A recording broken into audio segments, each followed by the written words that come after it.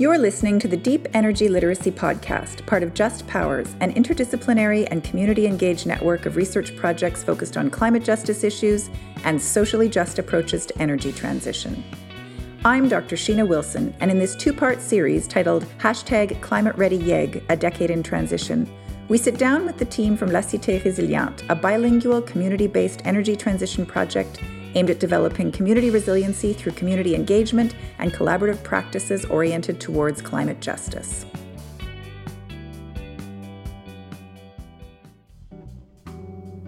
In this episode, we have the pleasure of talking to the organizational team from the La Cité Résiliente project, including research coordinator Danika Jorgensen-Skakum and intern and public outreach coordinator Laurence, as well as the executive director of La Cité francophone, Danika Jorgensen-Skakum. In our conversation, we discuss the origins and current status of the project, along with some of the exciting things we have learned so far and plans for moving forward. We also talk to the team about their thoughts on climate resiliency, community engagement, and collective action in a time of climate emergency. So good morning, everyone. Thank you very much for being here to do this podcast and to share with everyone how La Cité Résiliente came about. So the first thing that we can do maybe is introduce everybody who's sitting here in the room. We're going to have a little conversation this morning and share with you some stuff going on in our neighborhood. So Danielle, do you want to introduce yourself? Well, I'm Danika Jorgensen-Skakum. I'm the executive director of La Cité francophone and the building that's hosting this beginning of this initiative and what I'd like to call a road of discovery, because on a personal front, it very much is a road of discovery. I think it's obviously a value that I share personally, and as a community, I think those are things we need to be thinking about. But this whole process, the audit, and what's next, I think it's really fun and it's interesting, and I think fundamentally it's just good to look at these things and really, give them a profound thinking process behind them. So that's great. Yeah, and to think about them together, right, in community as a group. Yeah, absolutely. Yeah, it's so much easier and more fun to do it that way. Laurence. So I'm Laurence Mayette. I'm a graduate student in international strategic communication in Quebec, and I'm here for 3 months as the public outreach coordinator for the project. Bienvenue chez nous. Yes, thank you. Thank you for being here. Danny. My name is Danika Jorgensen-Skakum, and I'm the research coordinator for Just Powers, and I'm the quote-unquote meat and potatoes person of the startup of this project. That's one way to describe it. She's the woman who does it all, in front and behind the scenes. So thanks for being there, Danny. Yeah. I'm here for you. And Laurence, for that matter. And Sheena, of course. That's right. And some of our listeners might know that I'm Sheena Wilson. So this project is a collaboration between Just Powers and the U of A, since I wear both of those hats as the director of Just Powers and as a professor at Campus Saint-Jean in the Bonnie Doon neighborhood. And it's a collaboration between the campus, for the moment, and La Cité francophone, but it has visions of being bigger. So for the moment, it's called La Cité Résiliente, but we really have visions of transforming it into a community-wide project that maybe spreads or is a model for other things going on in the city. Not to say we're the only ones. There's lots of cool stuff happening in other neighborhoods around the city. So I thought, Danielle, you and I could talk a little bit about how this came about. Starting way back, I think, a few years ago when you first joined the board, and I think, knowing your background and what you're bringing to the table, new perspectives, and I think just as a cultural center I'm going to jump right into it, but, we need to always look as a community center because La Cité francophone is a 104,000 square foot community center that houses a theater, multi-purpose rooms, and as well as 38 community-based organizations. So we always looking for ways to make efficiencies within our operations of La Cité francophone, and obviously a big part of that, and the big changing one in the last few years has been electrical costs, and how do we actually manage that for the future to keep our op costs affordable for our tenants, and as a building to keep our building viable. And I think a lot of what you're bringing to the table is pushing the board to think in those ways, because unfortunately, and fortunately you're there, and unfortunately I don't think it's something we'd give a lot of consideration. And I think, especially in the current economic climate or political climate, where we're just seem to be putting everything into one basket, and we look at this oil and gas as being the be-all and end-all, yet we have all this beautiful sun, we have all this beautiful wind in this province, I think, and as a city, I think we need to look at different things. Yeah, from my perspective, I joined the board of La Cité because you asked me to, and it was interesting. I've been involved at La Cité for a long, long time. I think you saw me in the halls all the time, picking and dropping off my kids and other things, working across the street, hanging out at Café Bicyclette, right? So I was happy to join. And it was interesting because for a long time I'd had this vision that the Francophone community could be leaders in energy transition and climate justice, because Francophones are very politically organized in the province of Alberta, right? They've fought for school boards and they've fought for language rights and all sorts of things. And so I thought we need to really, mobilize this community around these very important issues. And then serving on the board, there were just really interesting practical things happening, right? Air conditioners had to be replaced. We were making a lot of decisions that had financial implications. And I was noticing how much it actually costs just to keep the lights on, literally. I mean, I know that's an expression, but it was a bit shocking to me how much it cost just to keep the lights on. So it came up a few times. And one thing that I wanted to talk through was just the idea that I felt that you were receptive to this, because I had heard you say other things about your vision. You wanted to have a cafe that subsidized the theater, or a theater that subsidized the cafe, or whatever that whole vision for La Cité Francophone was. I thought that you were a receptive audience to this idea of thinking through climate justice together as a community. So do you want to talk a little bit about that approach to managing the building? Well, I think there's many things there. I mean, I think l'union fait la force, or by being together, we're stronger. And I think when you look at a building, I think too often, and there's some very practical business ways of looking at things, but I think as a community center, you need to look at it more holistically, and you got to look at how can we generate money, for lack of a better term, to make our center even more viable. And the Cité Francophone, even before I arrived, is already very progressive in the way that it was formed, that it's supposed to be a cultural, a community, and a business center, a commercial center as well. So there's always been these three elements. But over time, we learn what works and doesn't work so well and whatnot. So the creation of Café Bicyclette was part of this vision of giving people reasons to come to the French Cultural Center, La Cité. And I think for the longest time, we were a beautiful office building, but we weren't truly a cultural center. And it's because we were kind of waiting for somebody to run with it. And when I came, and of course I have 20 years of theater background and whatnot, so I had many, many hours sitting in La Cité when it was dark and nobody was there, or we were in the theater and after 5 o'clock nothing was going on, and I thought there's got to be more we can do. And and then I think within our cultural environment, we have to create opportunities to let people in. And this is part of my thinking in the last few years has been, cultural centers tend to be silos, and we tend to close in on ourselves. And as being a proud Franco-Albertan, a proud Albertan, a proud Canadian, I thought, we got to give people reasons to come in here. So Café Bicyclette on one side was part of that thinking of giving people reasons to come, just like Galerie Cité, which is our public visual art gallery, is another reason to give people reasons to come. The farmers market was another reason to giving people reasons to come. And then the creation of the Flying Canoe, Canoë Volant, the Winter Festival, was also a way to become this kind of lighthouse, or this beacon of you're looking for French services, you're looking for French opportunities, come towards La Cité Francophone. We have the Campus Saint-Jean, of course, right across the street, but the campus has a very specific role in the sense that it's a post-secondary educational facility, but it's not, and it plays different community roles, but it doesn't play the same role that La Cité can play. So bringing all those things and kind of brainstorming it within my own brain and the storms that go on in there, going back to the idea of creating Café Bicyclette. Well, Café Bicyclette, the idea was the bicycle. And why the bicycle was because it's what reunites us throughout the world. If there's a common way of transport, I think worldwide, it's the bicycle. We essentially all learn to ride a bike somewhere along our trajectory, and it's cross-cultural because we're a multicultural French facility. And we're talking about our growth and our expansion of, in particular, the African communities.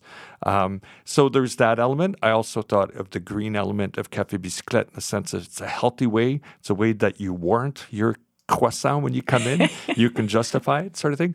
But it was also, the idea behind it is also to be a generator, that it pays for itself. Not only it's for itself, but it offsets some of the costs of the building. So it's like running a business within this cultural facility, but that business there is to feed the various needs of the community, whether under social and whether they're economic or whatnot. So all those factors kind of come in the role of Café Bicyclette, and I think on a larger role, La Cité Francophone, we have our Franco-specific events that are very much for French-speaking Francophones, but I think we also need and we must play a role of promoting French culture and existence and our beautiful history that we have in Western Canada.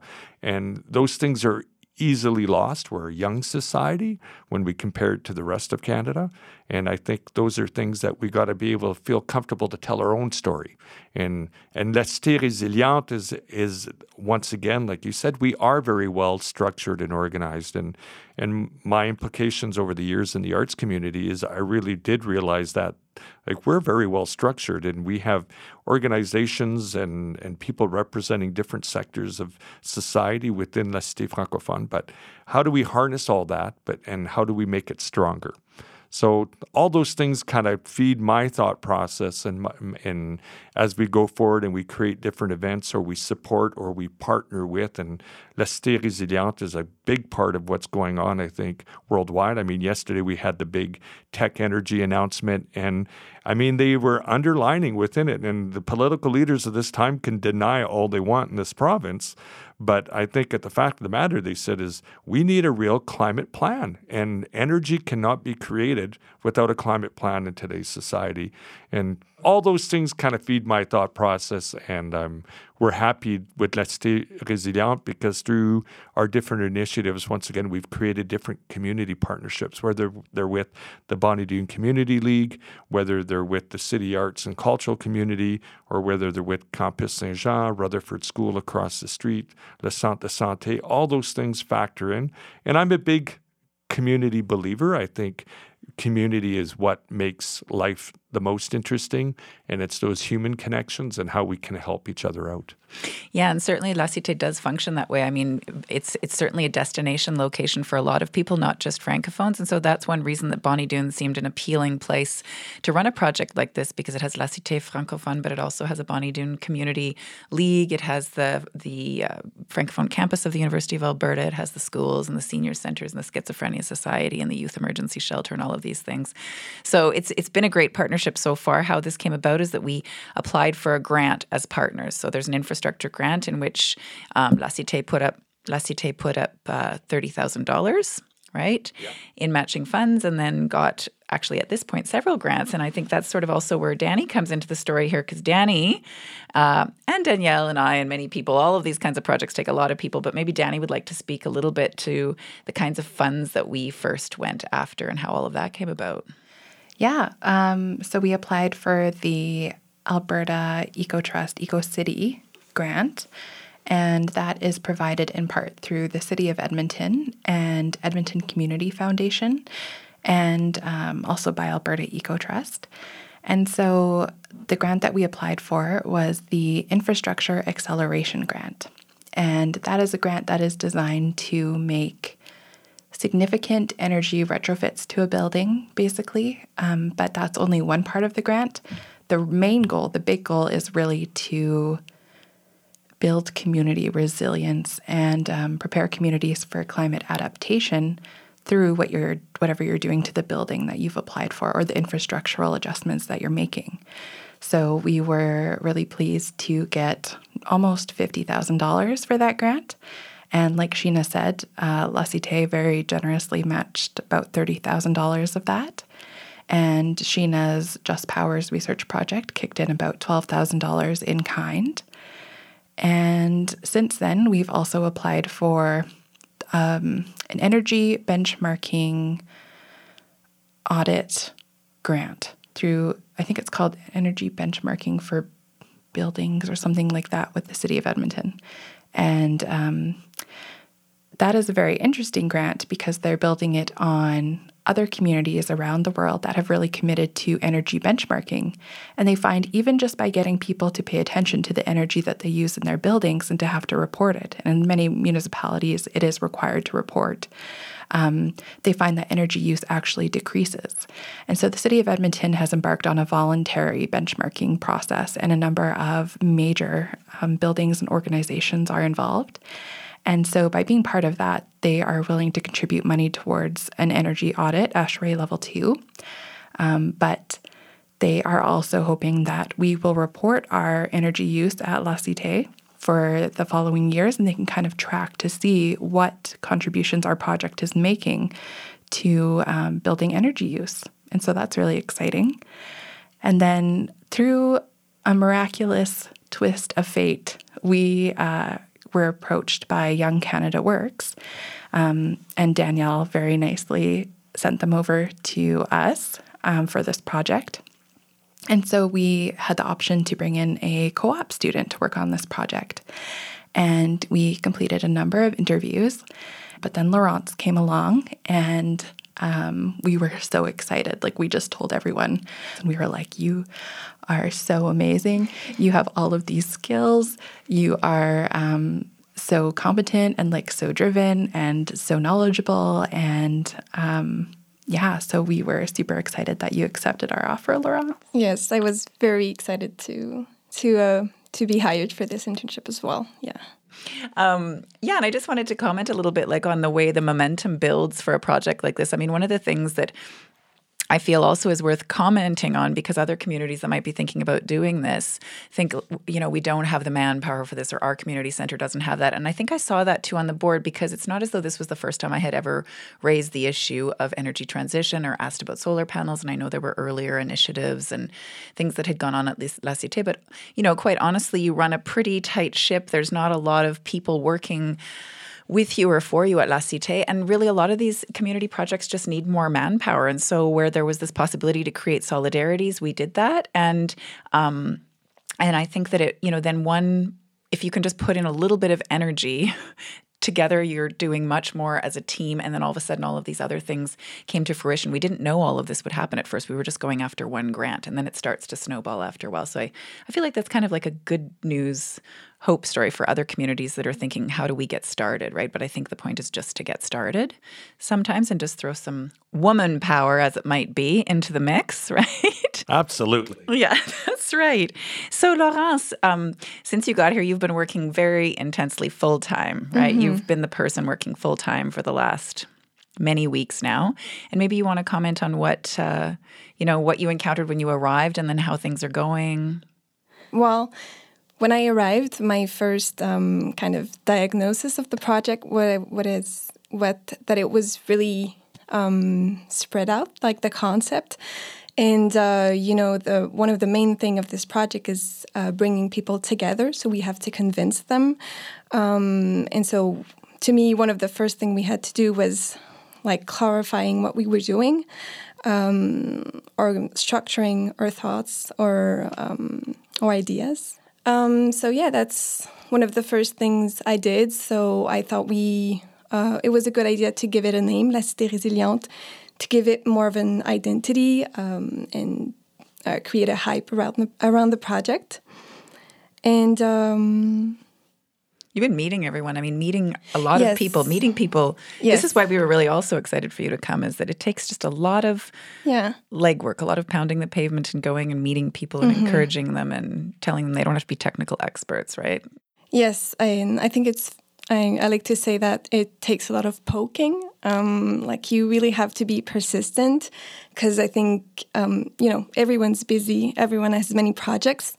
And so even though they're interested by the idea of climate resiliency and organizing around energy transition, it takes a lot of time. You have to speak with people. You have to engage with them and meet them face to face, really. So that's what I've been doing mainly.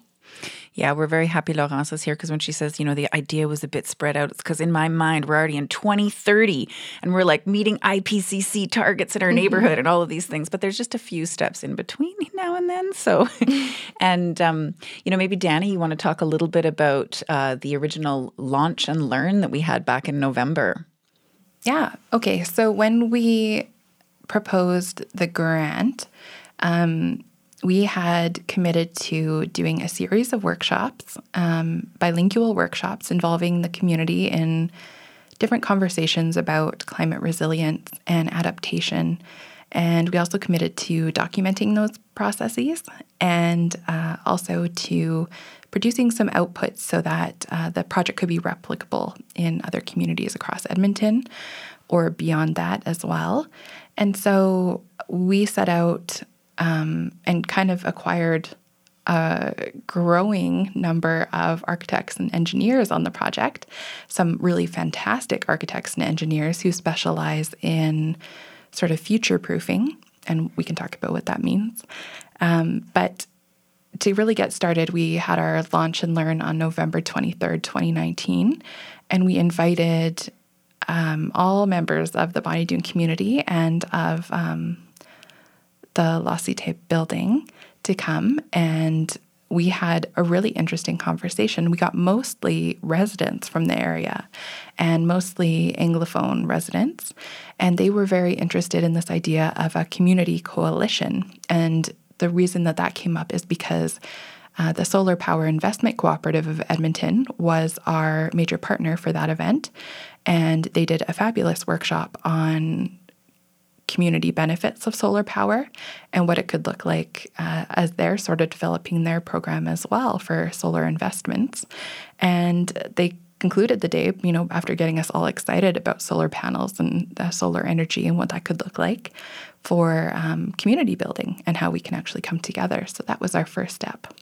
Yeah, and I think that it's interesting to think about community benefits because it shifts how you think about a project. Even on the board, people said, "Well, sure, why wouldn't we do this? If it's less expensive, let's go for it." And I think we have to think sometimes too about the fact that it might not be less expensive, but there might be other benefits. And if we think about benefits instead of profits, we can think about who owns those benefits, right? How do any benefits come back to the community? For example, if you're paying less in electricity, are you reinvesting that money then into cultural programming or into your cafe or into your canoë volant or into your daycare, right? So these are things that we're thinking through as a community. I think that at that first event too, it was really nice to see the way the community was already, I think, connecting and skill sharing. There were quite a lot of people in the room who had either done this kind of project or wanted to embark on this kind of project, and you could see that sort of sharing happening organically in the room.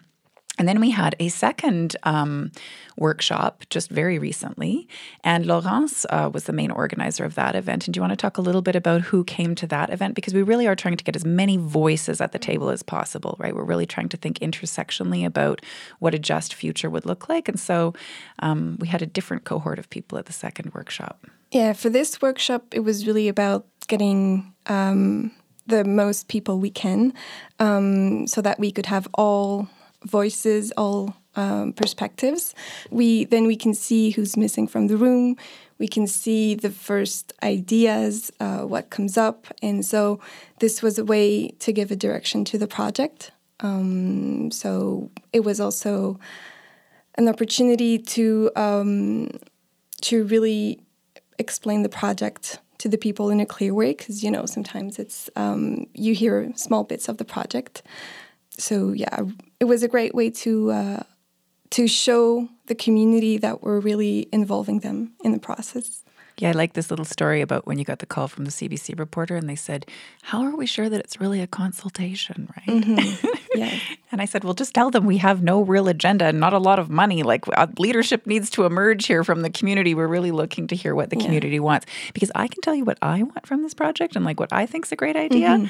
Mm-hmm. And I think some of those things have driven the project in the early stages, this idea that we would show what it looks like at the community level to align with IPCC goals and other things. But actually, when we were there there, so many interesting things emerged that, of course, we can't think about alone or by ourselves or in a bubble. And like many of the women at the table that I was sitting with, for example, are, Franco-Albertans who were there when the building was built or somehow part of the community, and they had all sorts of knowledge about the history of how the building came to be and things that they wanted to see from the place where they spend, a huge percentage of their day. And so that for me was really rewarding. I don't know, did anybody want to comment on other things that came out from that workshop? Well, I thought it was just a beautiful cross-section of community members, like Francophone community members, absolutely, but then of engineers and specialists and trying to think of some of the other people. Yes. The youth emergency services were there. Just this beautiful cross-section of community leaders and community players. We had representation as well from the seniors complex just down the way, and I just thought it was a great opportunity, one, for La Cité Francophone to once again open its doors and invite everybody in on a larger conversation. But I mean, that was a big, I think that's a great piece of the work that Laurence has done so far. I remember after the day I said, great job, because I thought, wow, I would have never thought on it was Tuesday, that we would have so many people out and so many people engaged and getting people to think that way. And I think we see how many people around the table are actually quite supportive and curious on how this project's going to develop. And I think that's a win right there. Like principals from nearby schools, right? That's right. We had Rutherford School. Simon Williams was there, and just a beautiful cross-section of community leaders and community players, and talking about climate, which I must admit, I thought those are conversations we have at home and we have as families, but I think we rarely have opportunities as a community, and a smaller community, like we're just talking about a certain segment within the city of Edmonton, but to actually have these larger conversations of what this will look like. And I found out where all the holes of La Cité Francophone are from the initial analysis. And now I'm going, okay, my maintenance is slipping. I better fix all those seals around the doors and fix that hole that Chafraz keeps talking about. Though I'm sure it's not the size of $1, but it's of a loonie, it's more of a size of a dime. But anyway, I'll have to go up there and take a look for myself. But I thought it was just a great, great start and a way to include la communauté francophone, the Francophone community, and the greater community as well. Yeah, I was actually really impressed that I don't think a single person left before lunch, and almost every person stayed and ate lunch and chatted and talked and really seemed invested. And I think that that's one of the sort of myths that perpetuates our fractious communities, is that we think we can't talk about climate change, that it's too taboo. But for those people not living in Edmonton, or maybe for those people not even really paying attention, it is interesting to think that the city itself has a campaign called Change for Climate, right? And that we all have to change for climate. And that actually when they did the analysis about whether that would be a good communication strategy or not, they found out that like 70-75% of Edmontonians are really worried about climate change, but they don't want to talk about it because it's too taboo, right? They don't want to bring it up. It would be a little bit like talking, I don't know, religion or politics or something. It's just not the thing you do in the 21st century in Alberta, right? But we're finding out that is actually not the case. And many people are thinking about these things very meaningfully, right? And really excited. But not in the same way. And I think that's something that we've been finding on this project. And Laurence can probably speak to that too. But everyone is willing to talk about climate, but not necessarily in the same way. So someone might be talking about it in terms of climate emergency. That may be a really problematic term for another person who is more concerned about energy resilience. And then there's someone who just wants to make sure that their stakeholders are at the table in conversations about moving the community forward. Do you have any thoughts, Laurence? Well, yeah, maybe what I see since I started working on the project is that everyone is ready to do something. Everyone is aware of the statistics, the fact that, we're going to have extreme weather, that we need to do something. But it's another thing to organize and to transform this willingness to actual actions. So yeah. Can I ask Laurence a question? Go for it. I was just going. Yes. I mean, you're the person coming in, and I'm sure in coming from Quebec, that is can be quite active and very politically organized and whatnot. But when you're coming to Alberta to work on a climate resilience project and whatnot, I'd be curious to hear what your what your perspective was and maybe how that's changed or hasn't changed since you've arrived here of, what Alberta is perceived as and actually as a community, what's actually going on. Well, for sure, it was it was always funny to tell people, I'm going to Alberta for a climate change project for climate resiliency because, it's a bit, sometimes it can be politically tense between Quebec and Alberta. It is seen as this patrol state, patrol province. I know that it's always more nuanced than that. And the thing that surprises me the most about Edmonton is the many community initiatives. It's just the community leagues is an amazing thing to me. And I wish I could bring this back with me to Quebec because in organizing on climate change, climate resiliency, it's you're one step ahead. You have the structure and the connections to take actions. So, that's what I've seen. Yeah. And so what actions are next for us, Laurence? You know our schedule here. What are we up to next? Next steps? Well, we need to identify the bigger constituents and see what kind of partnerships we can establish, between La Cité, between the U of A, between the Bonnie Doon Community League, the schools across the street. Everyone needs to get at the same table. And what I want to say is commit. People need to really commit. We say we want to do things, but now we need everyone to commit and put energy on the project. Good one. Yeah, I like this comment about how people want to take action, but they have to commit and, commit some energy to it. Mm-hmm. But also, too, people just don't know what the next step is. So the best way to figure out what the next steps are is often just to get involved in a project like this. And I hope that we can serve possibly as a model, but also if you're doing something really fantastic out there, please get a hold of us and let us know, right? I also want to point out that this project, the way we're all talking about it is, I think, very transformative of the neighborhood. But then just to bring it back to practicalities is that, the grant that we have committed to really is to do some retrofitting on the building for La Cité Francophone and to make a strategic plan for the building from here to 2030 so that we can take advantage of subsidies and other things and reinvest back into the building in smart ways because we have a holistic plan for how to best approach and tackle what kinds of maintenance and upkeep and retrofitting needs to happen. So that's also a practical, manageable thing that we can do. And then beyond that, we can continue to foster those relationships. So I think it's also good to think about bite-sized pieces and things that we can accomplish. And so I think even simpler than that, the city's real interest with this grant is carbon emission reduction. And that's their main focus. And that's something that we've committed to. And also knowledge sharing, right? So another thing that we did commit to was to document this and to share what we're doing. And so this podcast is all part of that. So be in touch and share our podcast is all I have to say. I also run another project called iDoc, and over the last number of years, we've done many, many interviews. And when we finish those interviews, I always ask every person the same question. And that question is basically, what do you want from the future? Not what you think will happen, but what do you want the future to look like? And so I'll ask you all that question in a little bit more specific way about what do you want from this project and what do you want for the future of our shared communal lives over in Bonnie Doon and the Francophone, Quartier Francophone and in Edmonton more broadly? What do I want? I mean, one of the things I'm already getting is knowledge. I'm gaining knowledge.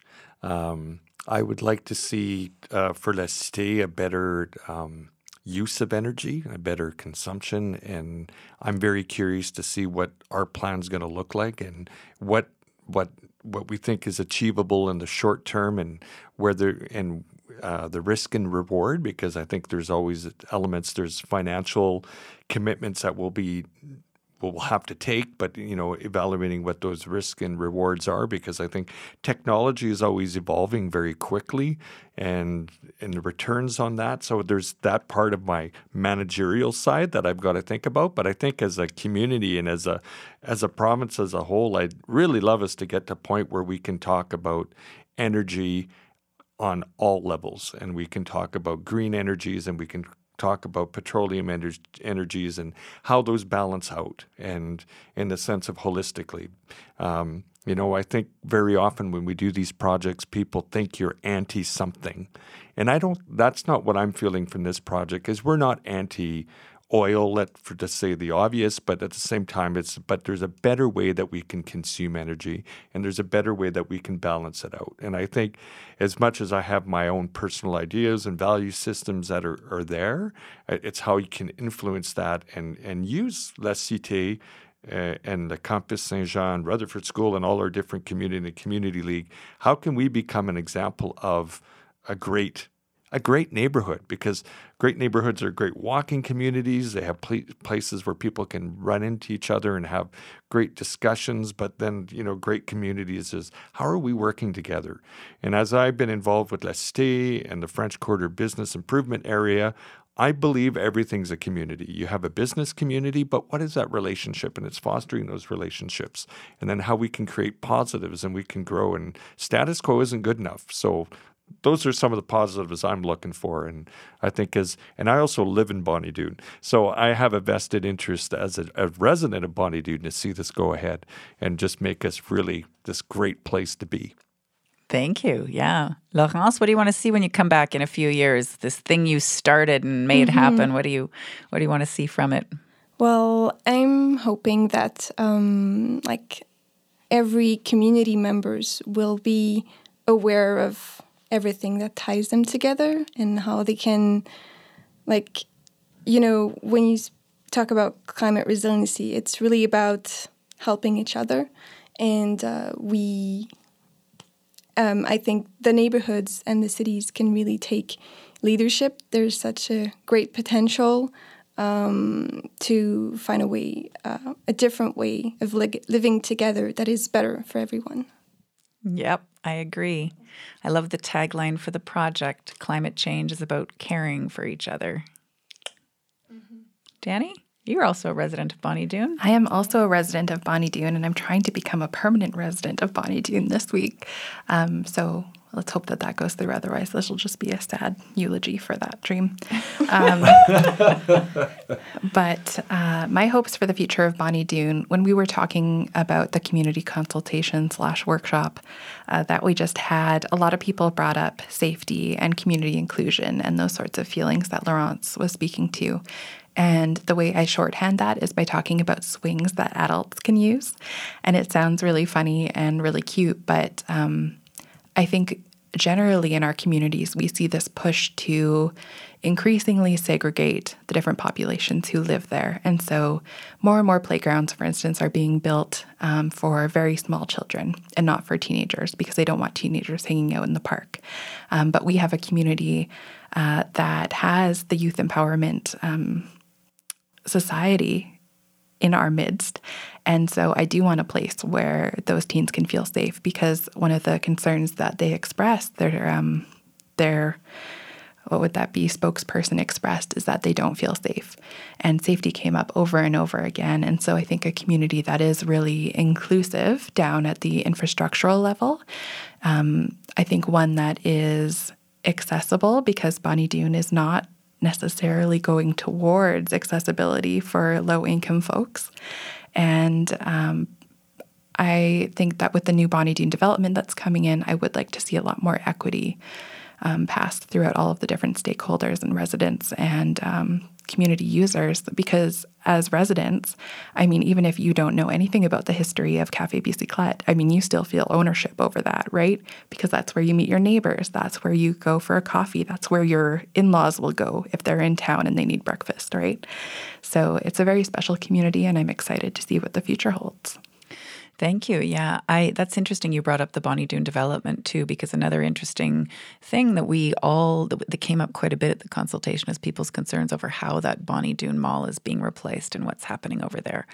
But being on this project, I think also deepens what I want from the future of that community. So I have worked there in that neighborhood since 2004 and spent a lot of time in the neighborhood, and It was really interesting to hear the way people move very quickly from worrying about energy retrofits to thinking through community relationships and rooftop terraces and green gardens and entirely changing the architectural makeup of the neighborhood so that all the roofs would either face south or have a garden and I just think about how the entire neighborhood physically could look quite different and how people were talking about very joyful things, terraces and swings and getting together and creating that common space. And La Cité represents that for a lot of people. And I think that we could do even better and that it was fun and exciting. And I think that the future could be all of those things, but could also be very different. And so what I want from the future is that we think in very intersectional ways, that we connect with Indigenous partners, that we think about the fact that we live on stolen lands, that we think about, the very, very diverse neighborhood that we're living in that has lots of Francophones, but lots of people from all over the world and, lots of seniors with accessibility issues, the Schizophrenia Society, that we're really a welcoming and warm neighborhood where we all do better in life because we're just a little more resilient for knowing our neighbors and being able to work together. Absolutely. I also this might make it or not make it, but I think when we look at our community and one of the people that was at our open house or our workshop, Effect Homes that are based, which is a company dedicated to energy efficiency and housing. And I just thought their participation there at our workshop the other day that's somebody that's already in the community. And one of the partners in that organization lives in the neighborhood and has built a net zero house. And I think those are just all fascinating things. And the more we can share those stories with community members, that will go beyond Bonnie Doon, and it will be in Strathern, and it will be in King Edward, and will be over in your neck of the woods. Forest Heights, come on, Forest Heights. As far as Effect Home Builders go, though, when we had a power outage last winter, Effect Homes had power still. And so it's like, how can we think about that in terms of climate resilience and tapping into those sorts of resiliency measures? Yeah, because one thing that came up, jokingly, these things often come up jokingly, but there's a serious kernel to them. Somebody said, oh yeah, I'm really happy if we get a kind of district energy project happening at La Cité or in the neighborhood, as long as I can, grab some power for that to power my house. And I said, that's entirely possible. We can think in these ways, right? We can reclaim back the energy infrastructures, but as we do those things, as we claim back energy networks and reclaim the power that comes with ownership, it also means that we have to be careful that that everybody has access to energy and that there's energy equity, right? Because some people might be left in the cold and in the dark as we weaken the grid. So there's all sorts of very complicated machinations behind this, but the city council is thinking about these things, and it's important to put the right kinds of pressure also on city councillors who have the ability to think through these issues with a broader bird's eye view. And one of the things I would like to add to that is how much we depend on our infrastructure or existing infrastructure. And I'll just use an example. Within La Cité Francophone, we'll have a power outage for whatever reason in the neighborhood, whether it's a construction issue or whatnot, and all of a sudden the power goes out. And I'm perplexed and amazed how lost people are as soon as your computer doesn't turn on. And I literally had people ask me as the building executive director or manager saying, can we go home? And I'm going, what? You can take a notepad and you can still write, can't you? But how we depend on that. And then last year during the Flying Canoe Volant Festival, there was a power outage at minus 30 degrees in the morning. And you kind of go, and it was a major area of the city. And I'm going, how long can a city really survive at minus 35 for a long period of time? And if we go back to Quebec and we look at the ice storm and whatnot, and how people are affected. And my point is that we rely so much on this, is that by creating these smaller hubs, we are indeed more resilient because we can be more independent of these mega infrastructures that we rely so much on. And I think people don't realize that we need power for everything that runs in our house. And what are those secondary options? And right now, there isn't too much resiliency or options out there. So to my point that life is organized around the energy systems that power us, so we better take back the power, people. That's right. Have a good breakfast. Yeah. Thank you to all of you for coming and talking on the podcast. And thank you for all of this amazing teamwork and all the people behind you, too, that are contributing to this. So thank you very much. I can't wait to see what we manage to do together here. Thank you for listening to the Deep Energy Literacy Podcast. Be sure to visit justpowers.ca to learn more about these projects, access resources, and discover related content. Just Powers is made possible by support from a number of organizations, including but not limited to Future Energy Systems Canada First Research Excellence Fund, the Social Sciences and Humanities Research Council of Canada, the Cool Institute of Advanced Study, Campus Saint-Jean, the University of Alberta, and Alberta Eco Trust. This series of the Deep Energy Literacy Podcast is produced by Jesse Beyer and recorded and mixed by Caitlin W. Cusick at Sublet Sound in Edmonton, Alberta.